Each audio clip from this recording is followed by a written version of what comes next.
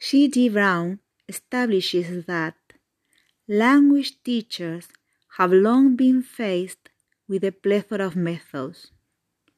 So, what does a plethora of methods refer to? Of course, Brown is talking about a large amount of methods.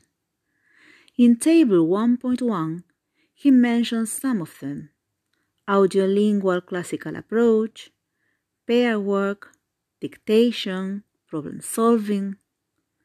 Brown adds at the end of the first paragraph that these methods do not all represent the same type of activities. Surely not.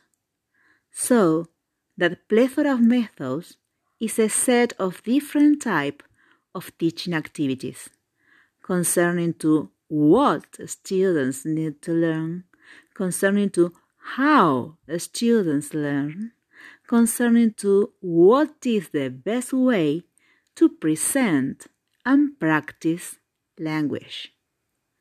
A mess. C.D. Brown cites Anthony to describe this mess. Over the years, it means almost always, teachers of language have adopted, have adapted, have invented, and have developed. I like the use of present perfect because although it was written in 1965, it is what we do every day, and we are doing today in this special situation.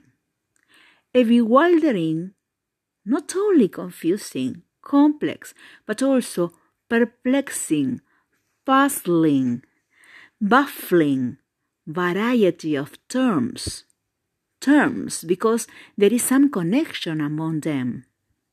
The connection is that they describe activities in which teachers engage according to their beliefs.